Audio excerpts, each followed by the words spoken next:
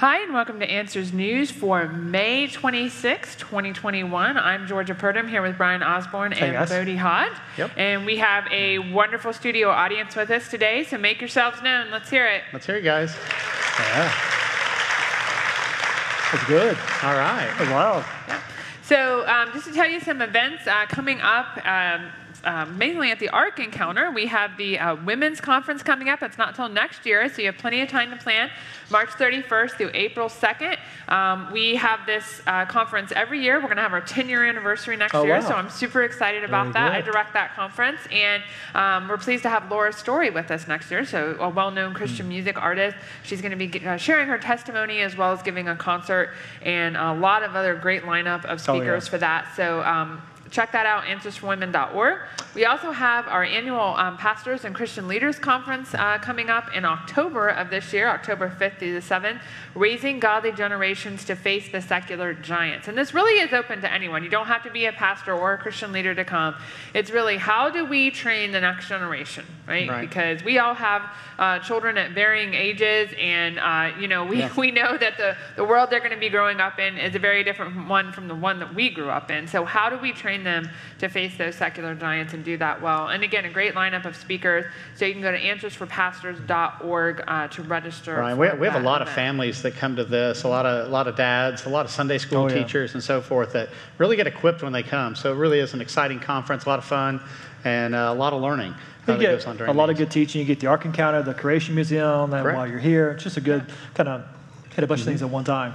We got lots of people getting on Facebook and YouTube here. I've got people from Finland, Ireland, and the state of Washington. I got Lorella from Switzerland, and David saying good day from Brisbane, Australia.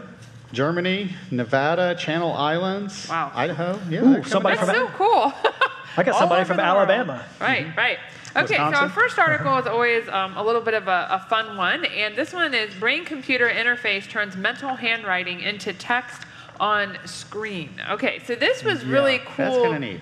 Engineering feat, basically. So what they did was they took a gentleman who is paralyzed and they implanted tiny sensors into a part of his brain. And he then had to imagine how he would write a letter, okay? And it basically took what he was thinking and put it on the screen. So if he thought about how to make the letter H, it put the letter H on the screen.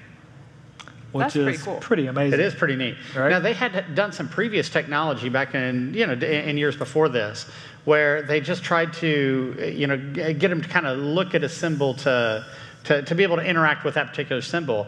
But nobody had really thought about, well, try to get them to imagine themselves doing handwriting. And apparently that worked out a lot easier. So they started doing some of this and could spell out certain words. Of course, they want to take testing to the next level.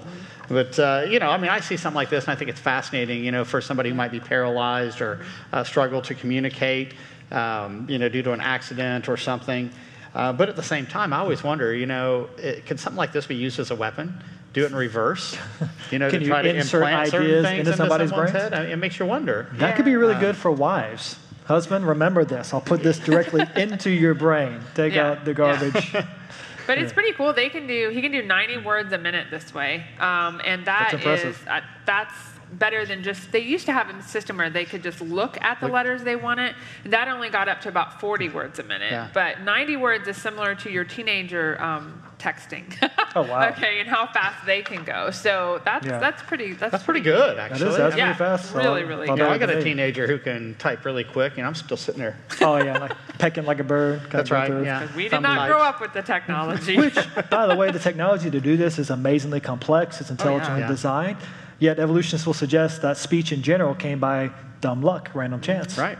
Doesn't make a lot of sense when you think about it. But it just goes to show, the God of the universe has built the human body in such a way that, we're still learning fascinating aspects of it. Yeah, pretty neat.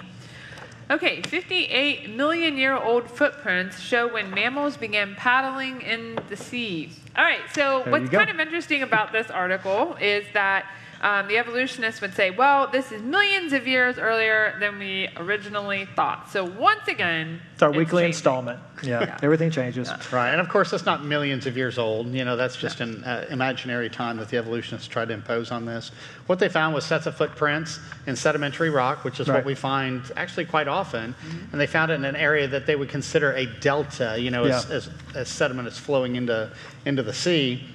But what's interesting about that, more than likely, it's probably at the edge of where the flood was at. Sure. And yet they want to separate out some of these rock layers that were made by the similar creatures by, in some cases, tens of thousands of years. So the dumb luck that they just happened to be around. Delta stayed there for tens of thousands of years. Yeah, that's right. The delta didn't grow, and then no new sediment coming in for tens of thousands of years. To get fossilized footprints takes very special conditions, right? I was just at the beach last week, and we were walking in the sand a whole bunch. We made footprints close to the water. And the footprints got eroded really, really quickly. They don't stick around very long in the real world. So to get fossilized footprints, you got to make these impressions in some wet sand full of minerals, fill that in with other dirt full of minerals very quickly, rapidly to protect it from erosion or the water or rain. It's a rapid laying down of these layers. And so it would not be a slow process over long periods of time. Yeah, it needs to solidify quickly. It does. And they, in the article, they say, well, this is thousands to tens of thousands of years. Like, we keep finding them in each layer, and that occurred over this period of time. But if it took tens of thousands of years, like Brian's saying, to fossilize these, they wouldn't still look like footprints. Right. I mean, for all we know, it's minutes to hours to days, within the flood, for these types of things.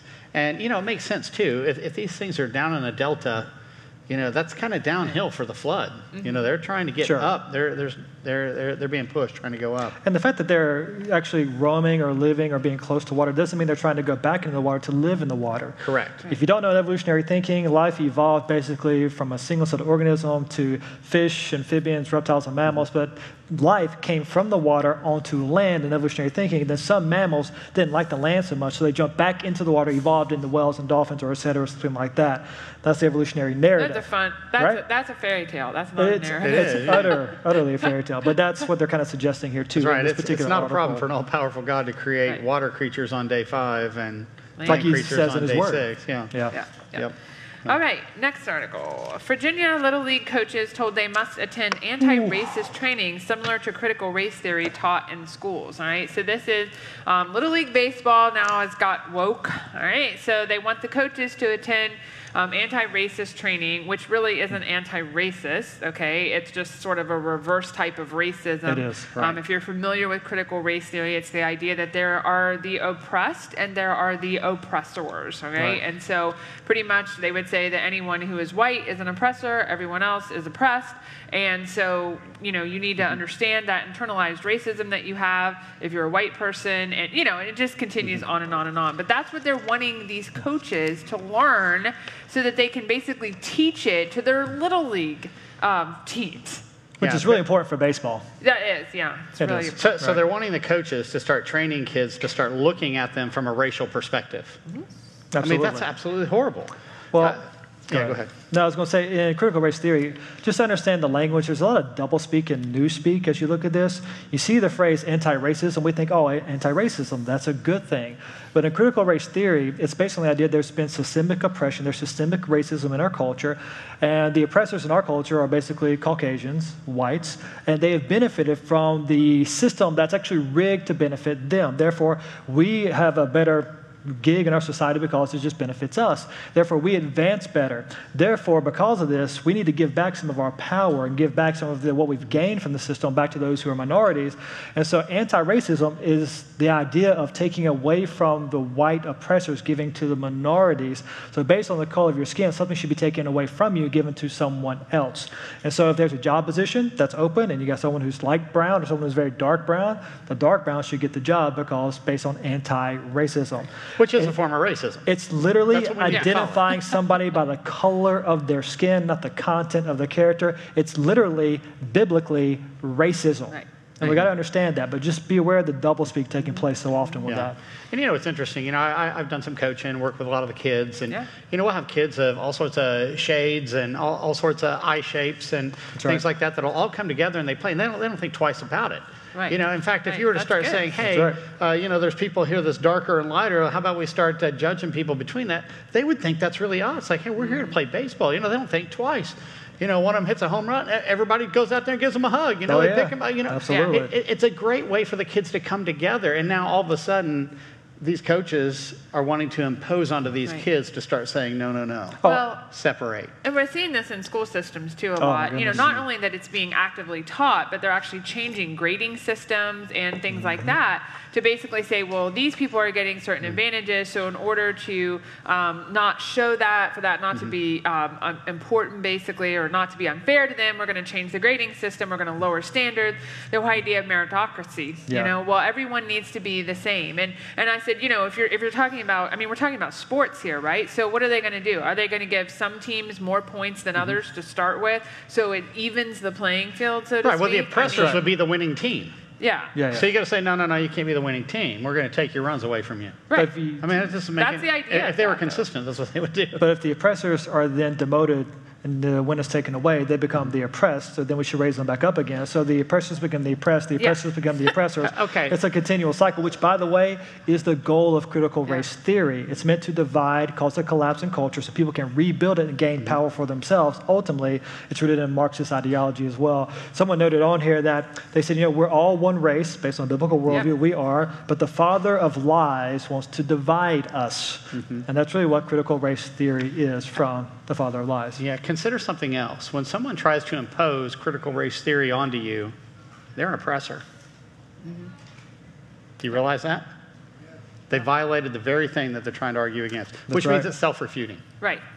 I really like what this one person said, who coaches Little League. He said, this is a bunch of busybodies virtue signaling. Leave 10-year-olds alone. For real. And I really like that. I'm like, leave them alone. Let them play baseball, right? That's what they're there to do. They're not there to learn this virtue signaling. Well, those who are kind of forcing this training, the woke, or forcing this ideology, they said their motivation was they want each person, each kid, no matter what background or what they look like, to feel part of the we, part of the community. But what about all the kids who are light brown, called Caucasian, the white kids so-called, who you're going to tell them you're part of the oppressor class, therefore you're morally inferior because of your status, therefore you need to give up power. Is that going to make them feel part of the we? You're literally, again, it's a racist ideology, and you are causing division, not unity. Yeah. I think, to solve all this, we just need to get back to the Bible and go from there. Yeah, start with that rather than these other foundations. Well, how about Martin Luther King Jr.? I have a dream that my 4 little children will one day live in a nation where they will not be judged by the color of their skin, but by the content of their character. Yeah, exactly. That's what we want. That's what we would hope, not the shade of their skin. Yeah. All right, so this next article will hopefully make you laugh a little bit, right? Especially after that. From apes to birds, there are 65 animal species that laugh, all right? So in quotes there, because humans are really the only truly organisms that laugh. These other organisms, they say, make sounds like during play that help them know or signal to the whatever animal they're playing with that, hey, I'm not going to hurt you. This is just fun. Because you know how you've seen dogs kind of play together and they're kind of biting one another, but they know they're just playing, right? They're not trying to be vicious. So they said they make sounds and things that help other species, that help other organisms within their species know that. But of course they have to say, maybe this explains how laughter evolved in humans. Right? We have to. That's what they always want to figure out. And to make note here, it's not clear whether it is because laughter has arisen several times through the course of evolution, or if it's more widespread and we just haven't noticed.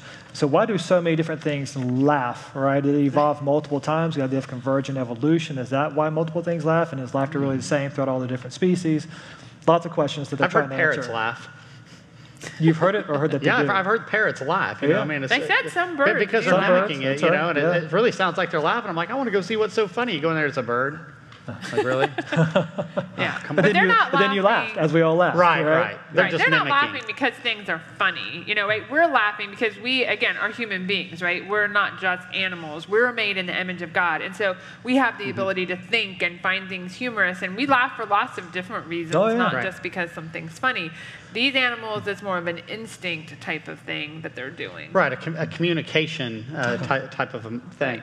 We're us. I love that. We are made in the image of a laughing God, if you remember that. Right. You know, there's times where, you know, it points out that God sits in the heaven and laughs at some of these people who are trying to go against him and mock him. They have no power next to God. Yeah. And, you know, and so it's kind of unique that we're made in the image of a laughing God, so we too can laugh. I was just thinking about right now, as human beings, you know, we're so unique, made in God's image. We laugh out of joy. Right? We laugh out of frustration at times. Yeah. Right? We laugh out of sarcasm. Sometimes we laugh at puns. It's very rarely, but we do. Sometimes we might laugh at a pun. Sometimes we groan at puns. Sometimes we groan. We laugh at amazement and in awe. I'm thinking my daughter, Macy, who's 3 years old. She's so sharp, so smart. And sometimes, I mean, she laughs a lot. And she, even at 3, she's laughing all the time. And she will laugh when she gets in trouble to try to turn the attention away from the fact that she's in trouble. You know, like, Macy, don't do that. You know, and she's laughing. Oh, it's funny. Don't get me in trouble. Like, she knows that already at the age of 3. She's manipulating her laugh. Oh, my goodness, she is. For she her really own is. good, yeah. Because she's made in God's image. And it's very distinct for humans to do so. And so, you know, ultimately, these organisms were designed individually by God, all right, their kinds, designed to do what it does do, and what it does do well, all right, as the song says, right? By Betty Davis. So those are good things, and I think it's kind of neat to think that other organisms, I always say our dog sighs. Oh, you were telling us that earlier. Our dog does sigh. Like, well, he'll be laying down, and all of a sudden we hear that's like, are you oppressing your dog? What's happening there? The dog is sighing. So, yeah. But that doesn't mean that we evolved from them or anything like that. It just means we have a common designer. But see, they want to put that in here right off the bat. You know, like, hey, this has been denoted in distant relatives like birds and stuff. You know, they're trying to combine humans being animals, basically different evolved forms, which is just crazy. So they're looking at this in light of an evolutionary worldview before they even analyze any of the data. All right, the atheist worldview is life without God bleak. Okay, so we could literally spend the entire 30 minutes on this article because we won't. But so this atheist is reacting to an article that was actually written by Ken Ham, who's the CEO of Answers in Genesis here. And Ken had said that basically how atheists are looking at things, it's a bleak and hopeless perspective because they don't have... Their worldview is, yes. Right, their worldview is. And so what this guy's trying to argue, this atheist is trying to argue, no, it's really not that bleak and hopeless, that, well, in some ways, but in other ways it is, but Christians don't have it any better. Our perspective is bleak and hopeless too. There are literally so I don't think they've read the Bible. straw man arguments in this because he says, well, this is what Christians think. This is what Christians say. And I'm like, I don't know who you're talking to. But you're not talking to Christians I know. And you're not talking to me because I would not give those answers. And so that's a major problem with the article. And you're not talking about what the Bible actually says in so many of the cases when what he's actually arguing. You know, for example, one of the things it says is, how do they, this is talking about Christians, how do they portray the source of this misery? And they're like, God. You know, that's kind of what they're implying here, you know, with this question. But no, the source of misery that's going on in our world is because of sin. Exactly. And it was God who stepped into history to rescue us from this misery. That's right. By taking that punishment for our sin upon himself. Right. You see, they're totally misrepresenting him over and over again. I don't know how many times they wrote down straw man. No, this is inaccurate. Well, and just another example, he's saying that, you know, within the Bible, we would say that the atheist worldview, it is bleak because ultimately when you die, you're done, no memory of anything ever happening, you're just totally gone from existence. Eventually we all go extinct, there's no memory of any humanity ever. That's pretty hopeless and despairing, right? Ultimately, truly is. And he said the bleak and hopeless perspective applies to the Christian because in their worldview, their accomplishments don't matter either. But nothing could be further from the truth. Everything done in Christ for the glory of God lasts for eternity, for his eternal glory and our eternal good in that glory. Nothing could be further from the truth. You know, Isaiah 64:6, you know, points out that all these righteous works are just filthy rags. They're just filthy rags. But if you understand the context of that, and you can see a reflection of this in Ephesians as well, it's these righteous acts by sinners.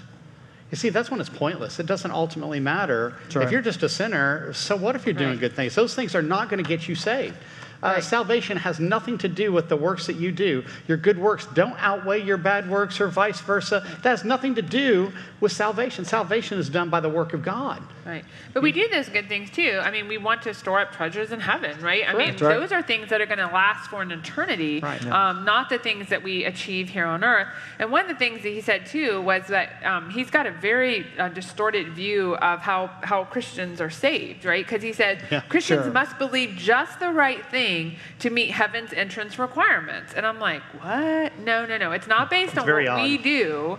It's based on what Christ did. Now, we must believe that Christ is the only way and that he died and resurrected. I'm not saying that. But it's not some list of things and then God and he even says, like, well, God could then arbitrarily say, nope, you're not allowed into heaven. I just decided, even though you did all the right things, I'm not going to let you in. And I'm like, nope, can't do that either, because that would go against God's character, because he is a just God. He is a good God. He can't do, and he keeps his promises. And he made it sound like salvation is some ambiguous formula we're trying to figure out.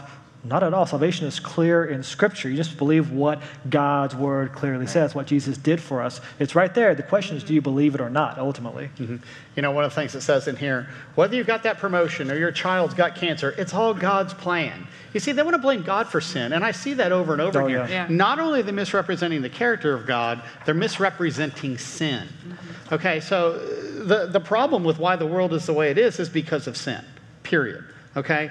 And all of a sudden then, he wants to misrepresent God, he wants to misrepresent sin, but I expect this. Do you realize him writing this is exactly what we read in Romans 1. He's trying to suppress the knowledge of God. He doesn't want God to be God, so he misrepresents God. That's called a paganized form of God. That's what happens. Fact is, atheism is a form of paganism. A lot of people don't realize that. There's a couple of forms of paganism, you know, where you have a bunch of gods, polytheism, but there's also pantheistic, where the universe is basically God.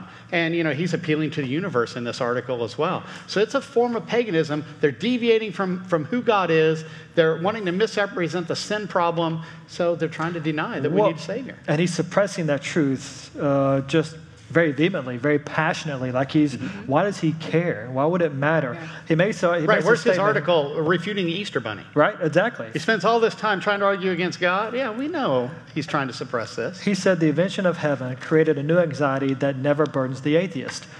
Well, really? Well, the Bible says God has planted eternity in our hearts. And the fact that he is suppressing the truth so hard here shows he's trying to push down what is true and trying to raise up inside of him. The Bible says we know from creation and our conscience there is a God, yet we suppress that truth. It's an active suppression because in our sinful state, we don't want it to be true. His suppression actually reveals his knowledge of God in his heart of hearts. Well, and he wants to keep saying, too, that God is immoral, that God is unjust. Let me read it. I'll show it to you. Oh, yeah. Since God does things that seem illogical or immoral to us. And it's like, wait a minute, what basis does an atheist have for morality and determining right and wrong? Because if you don't start with the Bible, then you don't have an ultimate foundation. It's arbitrary and up to every person to decide. And God is the ultimate standard of not just morality, but for logic as well. Truth, love. That's right. I mean, by what standard does he object to God's absolute standard and his absolute morality? He's doing it by a faulty appeal to authority fallacy. That's how he's doing it. So he's being illogical right there. Here's another good one, though. Atheists see no good evidence for God. Really?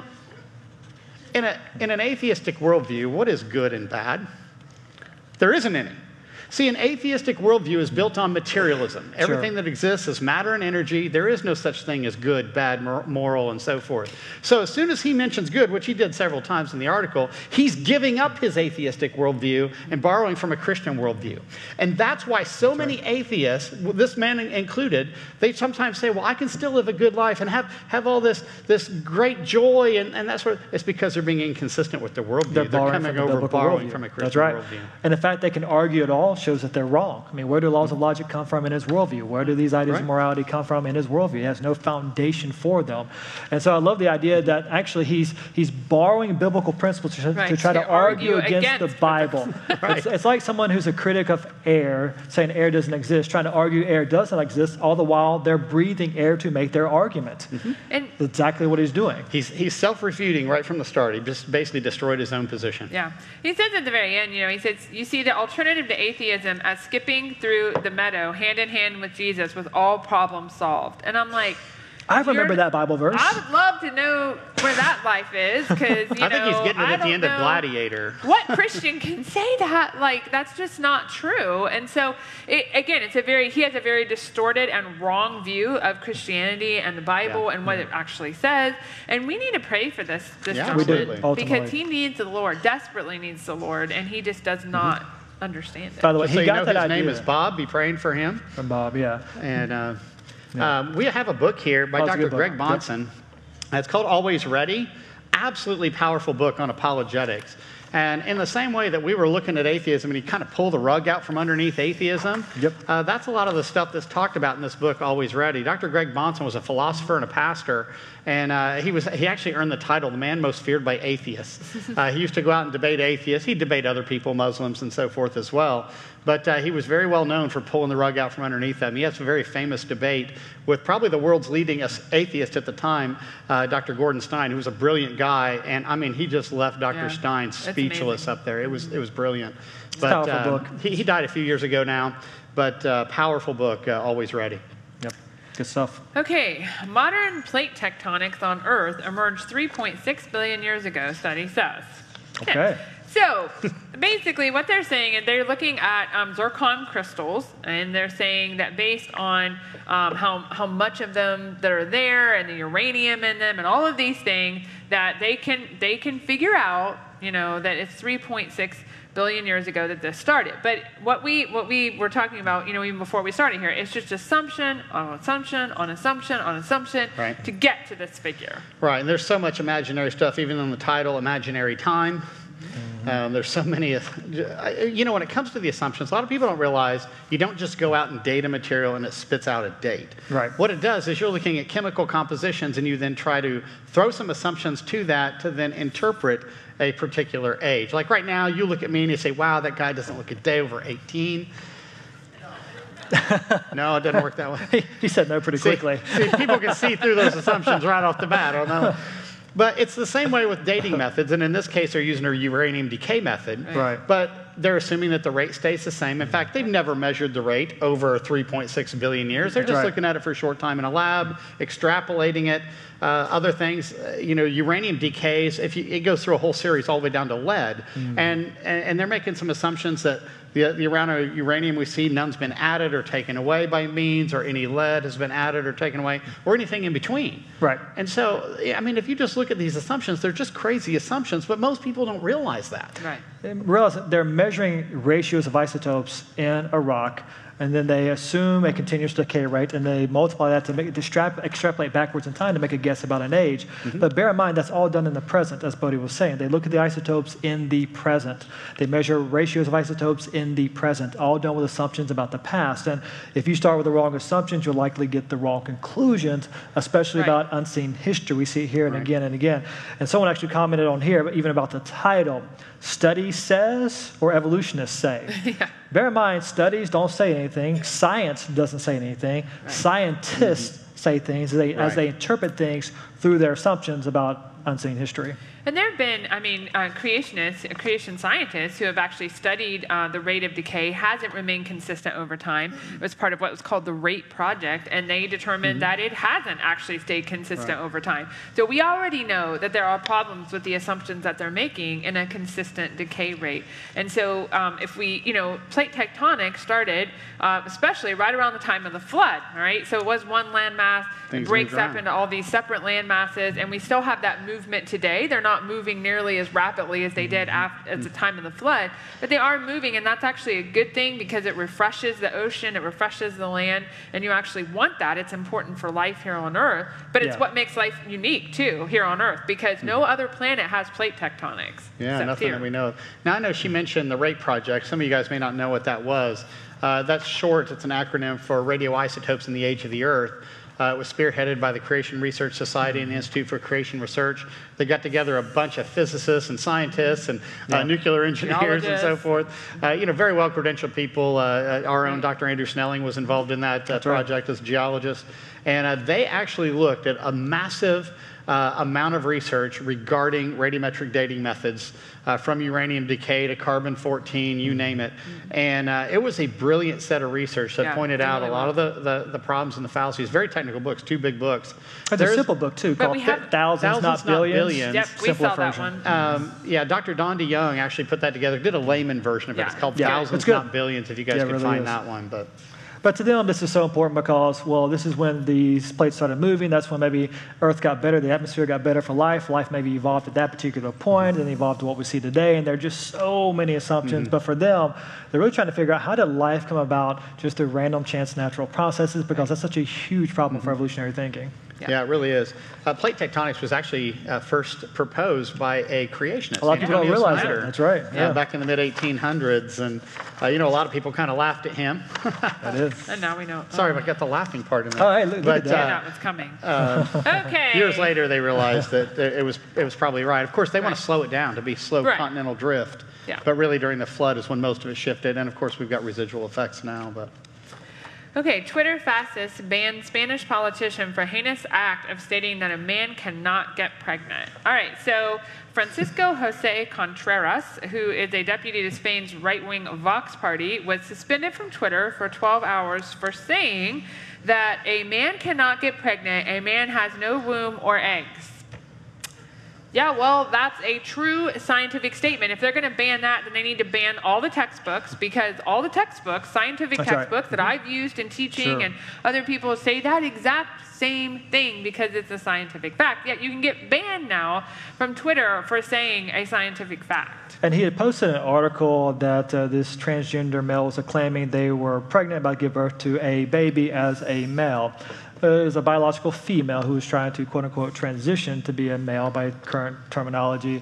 And so this person was responding to that saying, no, that person's a female, only females get pregnant, males cannot get pregnant. Right. And so that's part of the context of why Twitter was kind of being so defensive, not defending Twitter by any stretch of the imagination, but that's why, because they're basically saying by him making that comment, he's doing hate speech towards that particular person, because that's their identity. They identify as a male, this is their reality, and you're attacking that, therefore you're being hateful towards them. So just merely declaring a plain old scientific fact, like men are men, women are women, can be called hate speech based on that ideology. yeah, it says here, Twitter claimed that Contreras violated its policy Yep. against material that threatens, harasses, or fosters violence against other people on the basis of their race, ethnic origin, nationality, sexual orientation, gender identity, religion, Or religion. age, disability, or disease.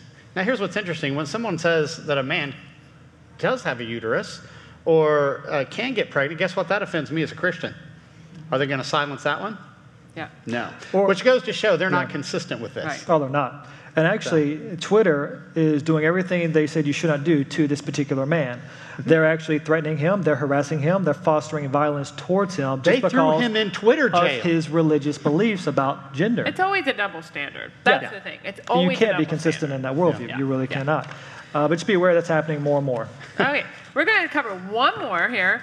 Corals swap in heat-resistant algae to better cope with global warming. All right, we've done several articles on this over the last, I think, couple years now, because everyone's always like freaking out because of climate change and global warming, and everything is going to die, and how are we going to make it through this? And yet, over and over again, what do we see? God designed organisms to be resistant to these kinds of things, to be able to adapt to these kinds of things, because He knew that they were going to live in a fallen world, and He knew they would need these designs. And so these some of these corals will eject their algae when it basically gets too warm, but now they find that there's other algae that are heat resistant that Yeah. they can take and still help get them oxygen and get their food and things like that. Which is a really cool symbiotic relationship, which is a huge problem for evolutionary thinking. And it just shows the amazing variation and adaptation God has put inside of His creation. And please know, algae are still algae, coral still coral. Nothing's evolving from one thing to another. Just Right. amazing variation. It just kicks one out, puts the other in. That's right. No big deal. Right. It's cool. Evict one, get the other in. They weren't paying rent, so had to I do like that. coral. I've been, Yeah.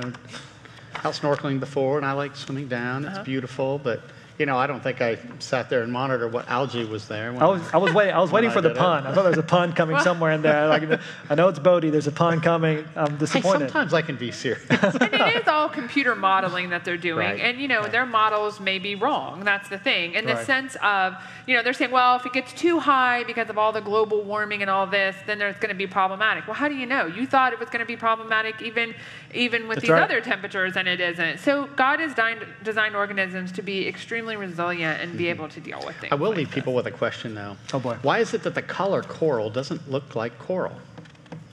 Okay, I don't know. All right. Well, we are. You got folks, laughter. God bless y'all. We're out of time for today, so we'll see you back next Wednesday at 2 o'clock. Take care. Blessings.